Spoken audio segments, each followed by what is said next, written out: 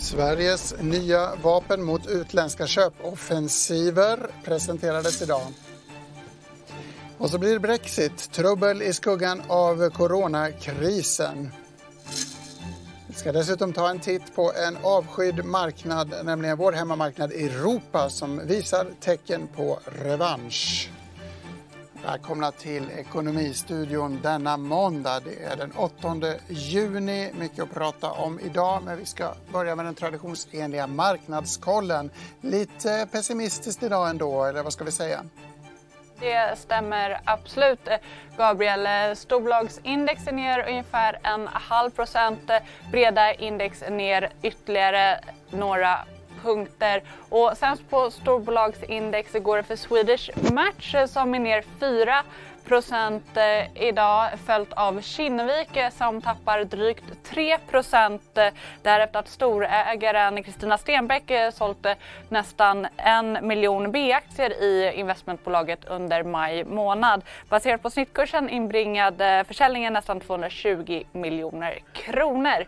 Även AstraZeneca tappar idag närmare 3% efter medieuppgifter om funderingar på ett eventuellt samgående med amerikanska Gilead Sciences, något som källor till brittiska The Times idag meddelat att bolaget redan har övergett. Åt det andra hållet mot strömmen går banksektorn, där Handelsbanken går absolut bäst, upp närmare 4%. Även Veoneer går mot strömmen idag. På large cap är dagens vinnare upp 6%. Om vi tittar över Atlanten så är det lite olika indikatorer. S&P 500 indikerar att man kommer öppna 0,5% upp, medan terminen för Nasdaq indikerar en öppning svagt neråt. Intressant, Nike Mekibes. Jag sitter här och kollar på oljepriset också efter helgens helgens OPEC-möte får vi säga. Jag kan inte kalla det historiskt. Intressant också att Swedish Match backar. Jag är nyfiken på varför. När ni har tittat klart på det här programmet vill jag att ni går in på di.se och läser Martin Lindgrens intressanta artikel om att snus inte orsakar muncancer. Kan bli en snackis vid köksborden. En lite mer svårpenetrerad nyhet ska vara huvudnummer i dagens sändning. Det handlar bland annat om myndigheten ISP som du kanske inte hade hört talas om före idag. Inspektionen för strategiska produkter stod nämligen i centrum när regeringen höll en presskonferens i morse. Syftet med presskonferensen och med den nya roll som den här myndigheten får är att värna svenska intressen från icke önskvärda utländska uppköp. Alltså man är orolig för att främmande makt ska komma och ta viktig svensk kompetens, teknik och kunnande. Det här tillåter vi är en öppen handelsnation, men i vissa områden så kan det bli känsligt. Jag pratade tidigare idag med vår politikreporter Linda Örn om vad förslaget innebär. Från i höst så kommer man kunna stoppa de allra känsligaste affärerna som med hjälp av ändringar i säkerhetsskyddslagen. Sen kommer det mer, men det kommer dröja. Man kommer kartlägga vad är så att säga problemet, hur stora är riskerna, och så är det en enorm utredning som lägger fram någon slags helhetsförslag men först hösten 21. Så att nu är det ett akut läge. Sverige är extra sårbart för den här typen av fientliga uppköp under coronakrisen, och därför så gör man det här. Varför skulle Sverige vara mer utsatt än andra länder? Ligger vi efter jämfört med övriga Europa till exempel inom det här området? Sverige är utsatt i likhet med andra länder, inte mer utsatt än andra länder. Men det finns ett tryck från EU att länder som inte har kommit så långt på det här området måste bygga skyddsvallarna. Och Sverige hör till de länderna som nog borde lyssna då. Moderaterna har också varit inne på det här och velat se en snabbare agerande där. Är det här en fråga som knyter an till en krisberedskap eller bristen på krisberedskap som vi har uppmärksammats på under coronakrisen? Och berätta lite mer, finns det en samsyn inrikespolitiskt i den här frågan eller tycker partierna olika? Jag tror inte det här är en stor politisk stridsfråga. Däremot så vill ju oppositionen såklart visa att man är på tå, och regeringen vill också visa att man gör ett bra jobb. Så att det handlar mer om det spelet. Och sen, vad var den andra frågan? Ja, är det coronakrisen som uppmärksammat oss på att vi har för dåliga krisförberedelser generellt? Att det också har spritt sig till det här lagområdet eller den här? Ja, men lite grann är det ju så att vi visade sig att vi hade inte beredskapslager och vi var inte rustade på många områden. Och på det här området likadant, att vi har sett handel som gått och något bra i alla lägen, men det har en baksida och det är den här sårbarheten. Eftersom sårbarheten är så intressant ska vi stanna kvar i den här frågan lite längre. Jag vill vara tydlig med att det första lagförslaget delvis handlar om att göra en myndighet ansvarig för frågan. Man ska samordna med flera myndigheter. Och sen ska man ju tillsätta en utredning förstås. Men lagförslaget handlar mer om att inhämta information. Som Linda Örn var inne på så är det hösten 2021 som är den centrala tidpunkten för ett skarp lag där vi faktiskt kan stoppa eller hindra positioner ifrån utländska regeringar eller bolag vi tror kontrolleras av utländska regeringar. Eftersom jag brinner för den här lite obskyra eller lite svåra frågan så ringde jag upp advokaten Sibel Yilmaz som är verksam på Linklaters i Bryssel och det lät så här. Precis som i många andra länder så har Sverige funderat ganska länge på om man ska införa lagstiftning som innebär att Sverige kan förbjuda vissa utländska investerare från att köpa särskilt känsliga tillgångar eller verksamheter i Sverige. Och jag tänker den stora förändringen som man förväntar sig och som inte riktigt har kommit än är ju att man vill ha en bredare lagstiftning som täcker flera typer av branscher och områden. Och där finns en utredning som startades förra hösten, så 2019, och den förväntas vara klar hösten 2021. Och där så är förväntningen att man kommer få bredare befogenheter att förbjuda den här typen av transaktioner när det riskerar svensk säkerhet. Men får jag avbryta det här? Det vi fick i morse, det var alltså inte ett lagförslag som skapar mandatet att avbryta transaktioner? Precis. Utan det förslaget ligger fortfarande kvar och kommer dröja ytterligare. Men man har sett att man kanske inte riktigt kan vänta så länge med allting utan att man istället gör några små förändringar redan nu. Och det är väl egentligen mest 3 förändringar som kommer redan nu.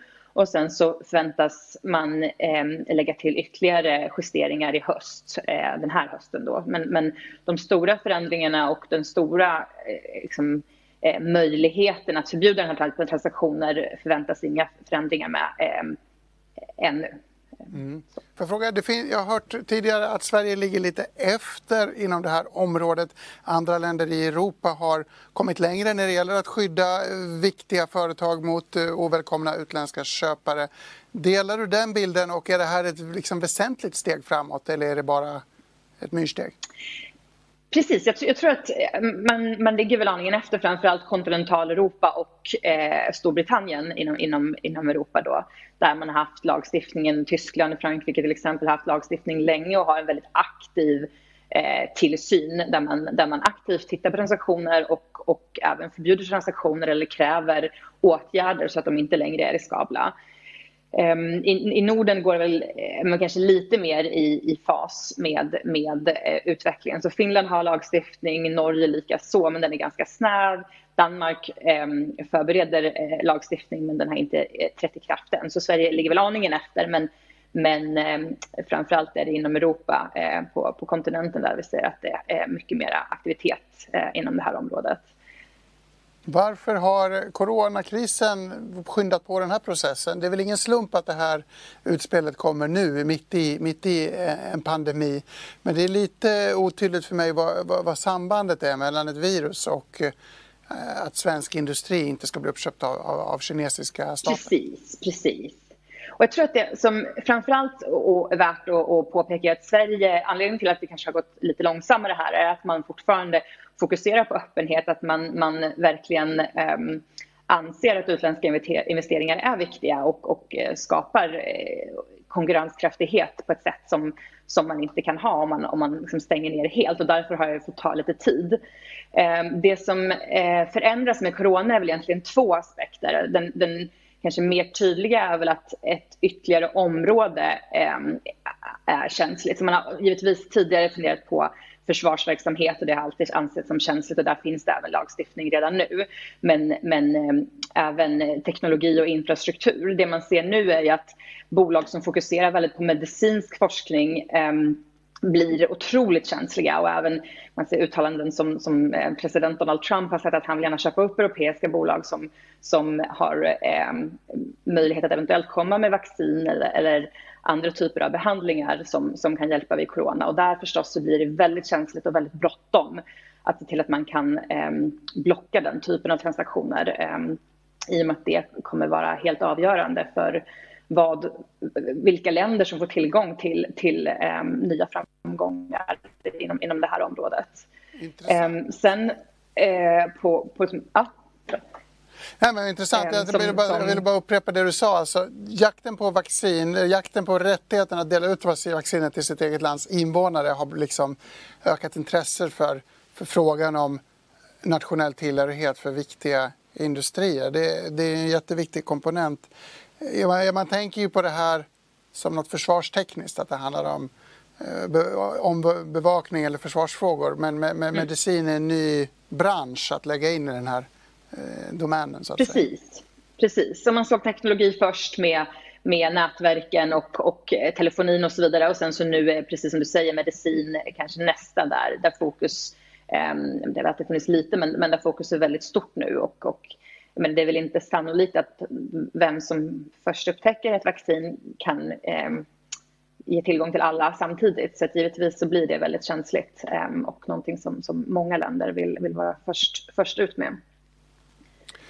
Den andra som man ser inom krisen, inom coronakrisen är kanske inte specifikt till medicin på det sättet alls. Men i och med den ekonomiska miljön som skapas av det här gör ju att många företag har det svårt ekonomiskt. Och det gör att de eventuellt då behöver sälja tillgångar som man kanske inte hade förväntat sig att behöva sälja. Eller att hela verksamheter riskerar att gå i konkurs och då ganska snabbt kan bli attraktiva mål för den här typen av investerare.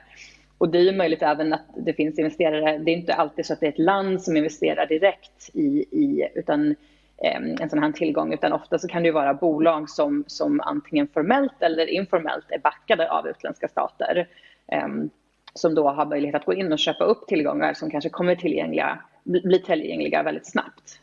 Mycket intressant. Så coronakrisen understryker också en känslighet där låga priser kan göra oss mer öppna för ovälkomna förvärv. Är det någon annan sektor förutom försvar och medicin som vi har pratat om som omfattas av den här oron? Ja, men framförallt så är det infrastruktur och där kan man ibland också se investeringar inom kommuner. Att kommuner behöver plocka in investerare, att då vissa utländska investerare kan vara extra villiga eller extra lämpliga till exempel. Man kan prata om hamnar, det kan vara pipelines och liknande.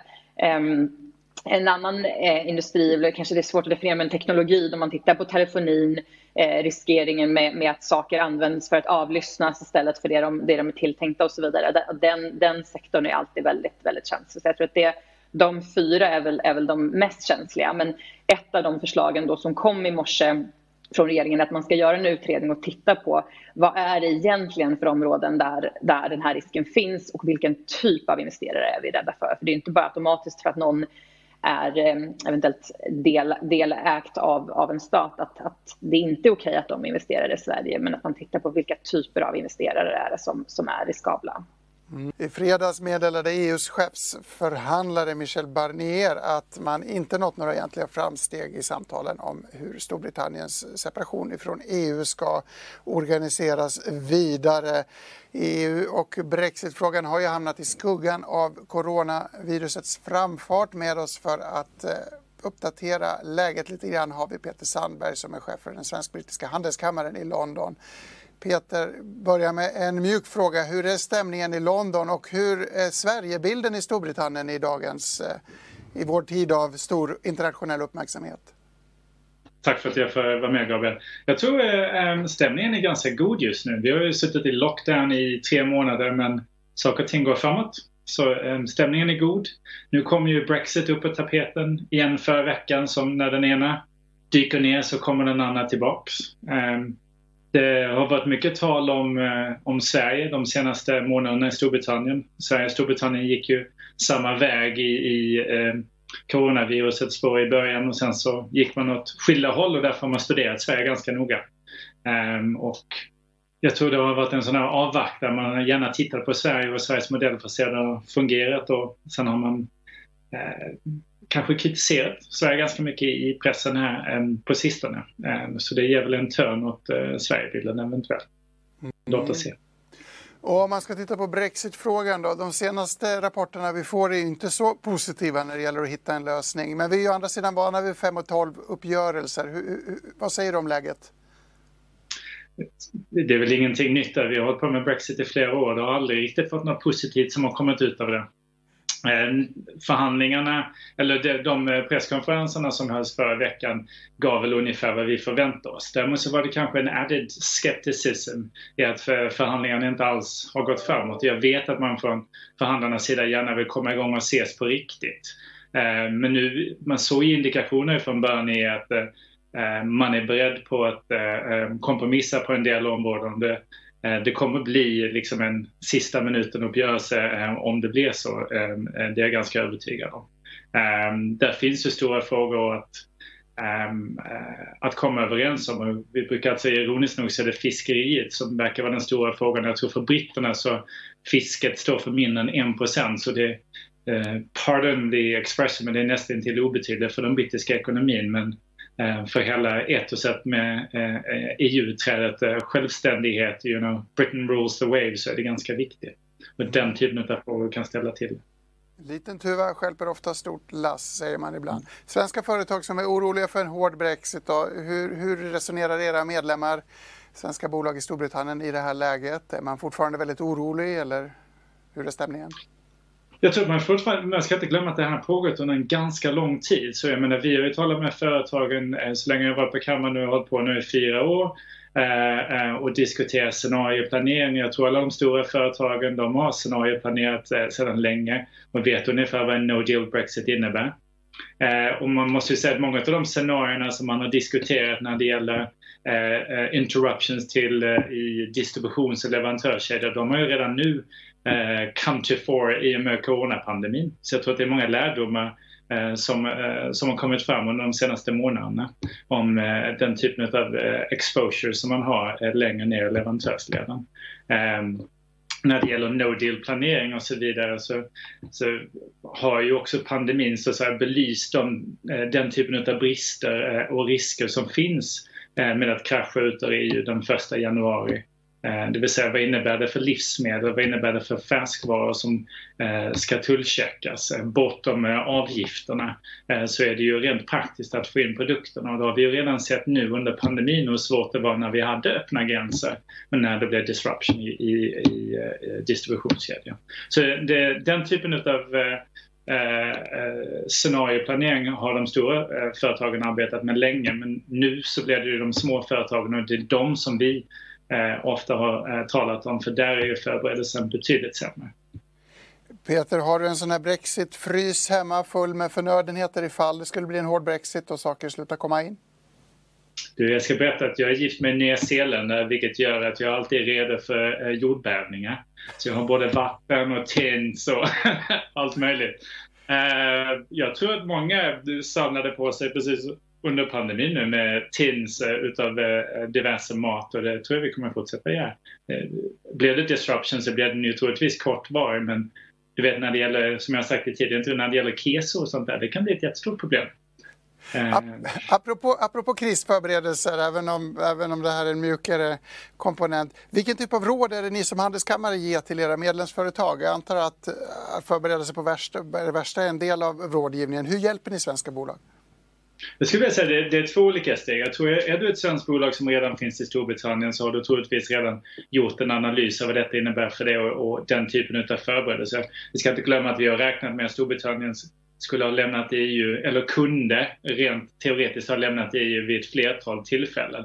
Så if you're not prepared now så är du inte jättebra, för då har du inte varit redo den 29 mars 2019 heller. Men den stora utmaningen blir ju för oss med de företag som fortfarande vill titta på Storbritannien och som borde titta på Storbritannien. Och är du ett företag i Sverige som kikar på Storbritannien så måste man ställa sig ett antal frågor. Det vill säga, handlar jag redan med tredje land? Det vill säga, har jag tullkompetens? För risken med no deal-scenario är ju tullhanteringen. Tullhantering isn't all that complicated, utan det är någonting som du ska växa som företag måste du ändå ta till den kompetensen, och ska du expandera utanför EU så kommer den som ett brev på posten ändå. Och då är ju Storbritannien en bra testing ground för det. Det vill säga, om du vill ut i världen så skaffa dig den tullkompetensen. Men det är en annan kompetens som behövs. Blir det ett avtal, och det ska vi säga, blir det ett avtal så är det ju stor risk att man inte behöver den här typen av kompetens alls för att kunna handla med Storbritannien, beroende på vilken sektor du befinner dig. Ska vi inte bara strunta i Storbritannien nu? Ni är på väg ut, svenska bolag, det finns så många andra exportmöjligheter runt om i världen. Vad säger du om det resonemanget?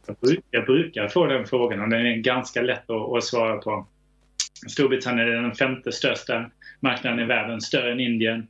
En fantastisk marknad när det gäller Sverigebilden, det vill säga svenska bolag, och det svenska varumärket är starkt.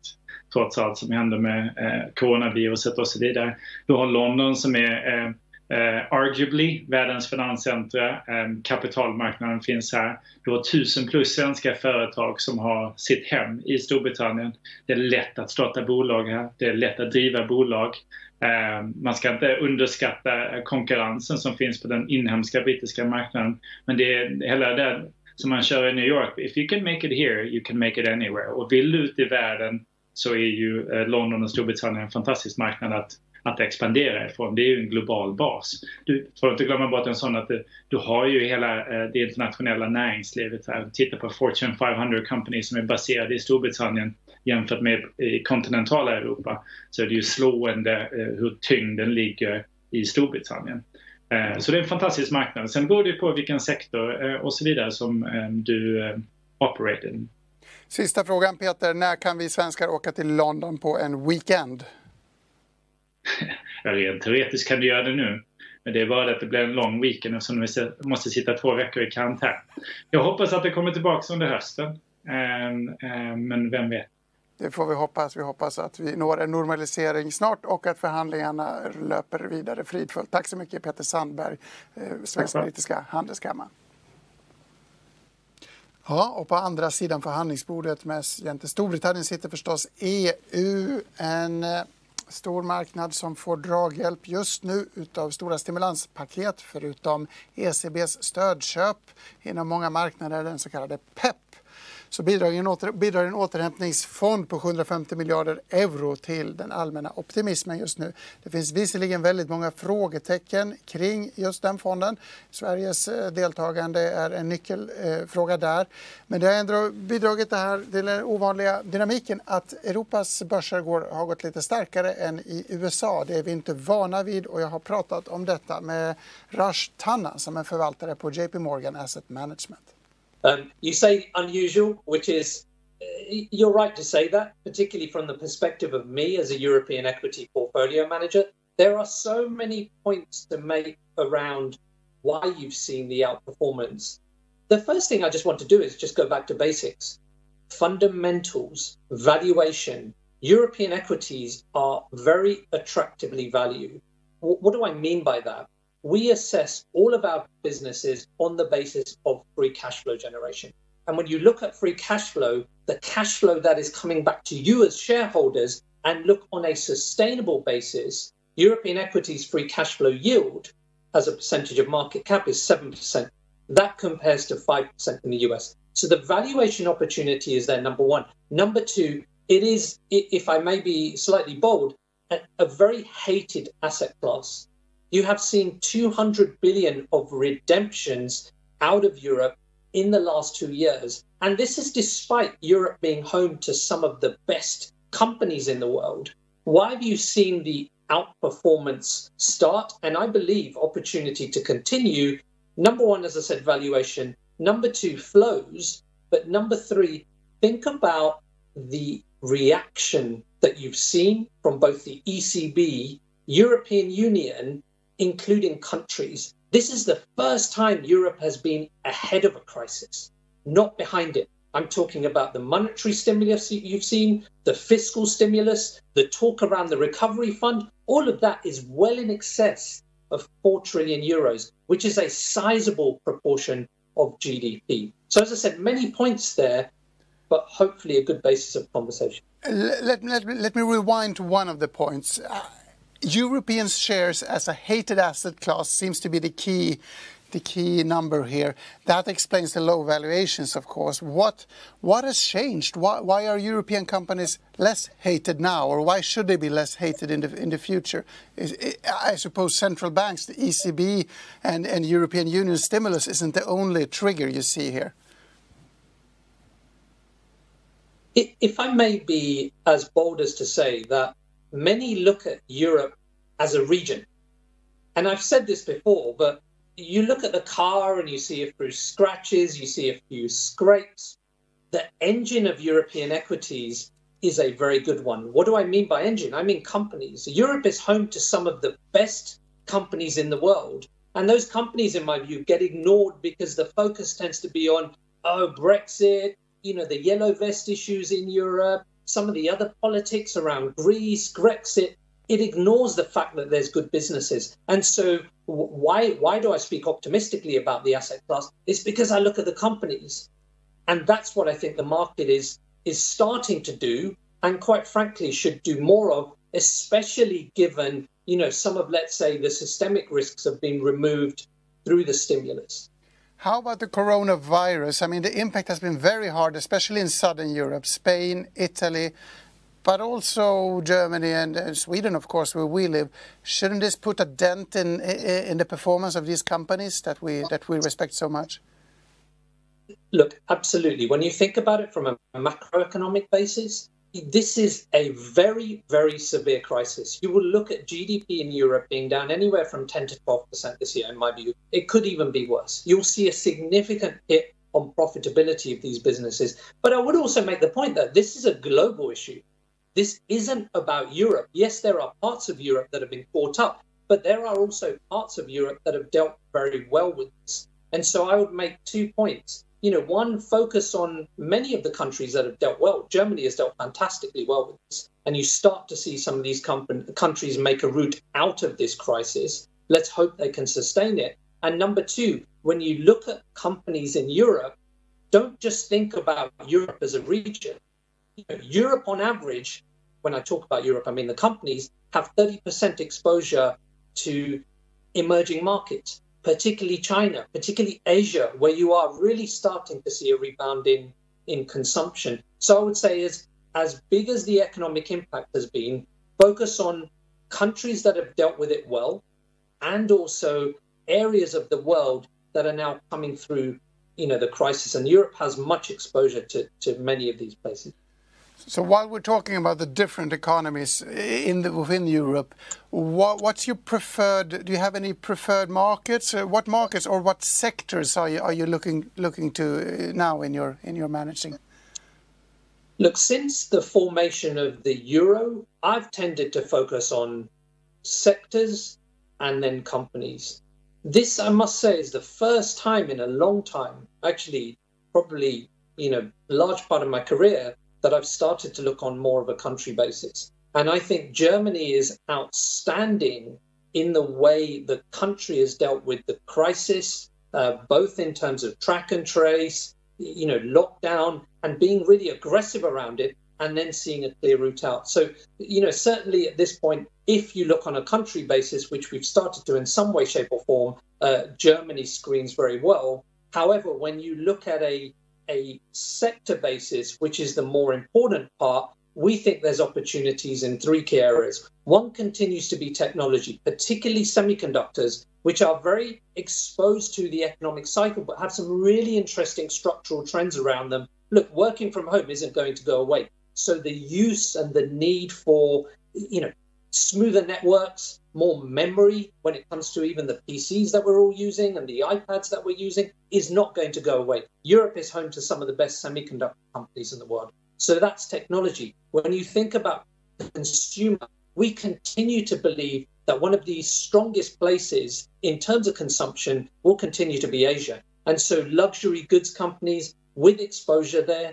And then finally, construction, I'd also spell out too. Not just because of fiscal stimulus, but when you look at construction trends, many of them are at post-World War lows. And so, you should expect to see a renewal of infrastructure, particularly, on the green side there, when you think about some of the initiatives that we're seeing in offshore wind, for example. So 3 main areas, happy to talk about many more, but technology, particularly semiconductors, retailing, particularly luxury, and then construction with a focus on some of these environmental initiatives. Då var det dags för sista raden. Vi har ju snackat en hel del om EU idag, så vi dyker ner i arkivet och landar på den 14 november 1994. Då hade svenska folket precis sagt sitt i folkomröstningen om EU. Ja-sidan gick förstås segrande ur. Nu går börsen upp, aviserade DI på första sidan, och tidningen konstaterade också att statsminister Ingvar Carlsson kunde andas ut. Melker Schörling, Peggy Bruzelius och Handelsbankens tidigare vd Arne Mårtensson var några av de toppchefer som syntes på bild med en valsedel i handel inne i tidningen. Kjell-Olof Feldt var intervjuad han också. Och en artikel belyste det faktum att det nu var fritt fram för svenskarna att söka glassiga EU-jobb. Lite lustigt i sammanhanget är en helsidesannons från Canon. Canon löd sloganen då. Annonsen pratar om att kontoret inte alltid är en effektiv arbetsplats. Det är mycket som stjäl tid. Sedan har vi resorna till och från, kan man läsa i annonsen. Inte så konstigt därför att flera jobbar utanför kontoret. I massmedia kallas det att jobba på distans. Står att läsa i den här helsidesannonsen i DI. En profetia som skulle komma tillbaka med besked i coronatider. Men den gavs alltså redan 1994 då $1 kostade 7,25. En EQ listades till 9 kronor och en DI i tryckt papper kostade en 10. Den är billig fortfarande nu, även om den kostar mer. Mitt namn är Gabriel Mellqvist. Tack för mig här idag.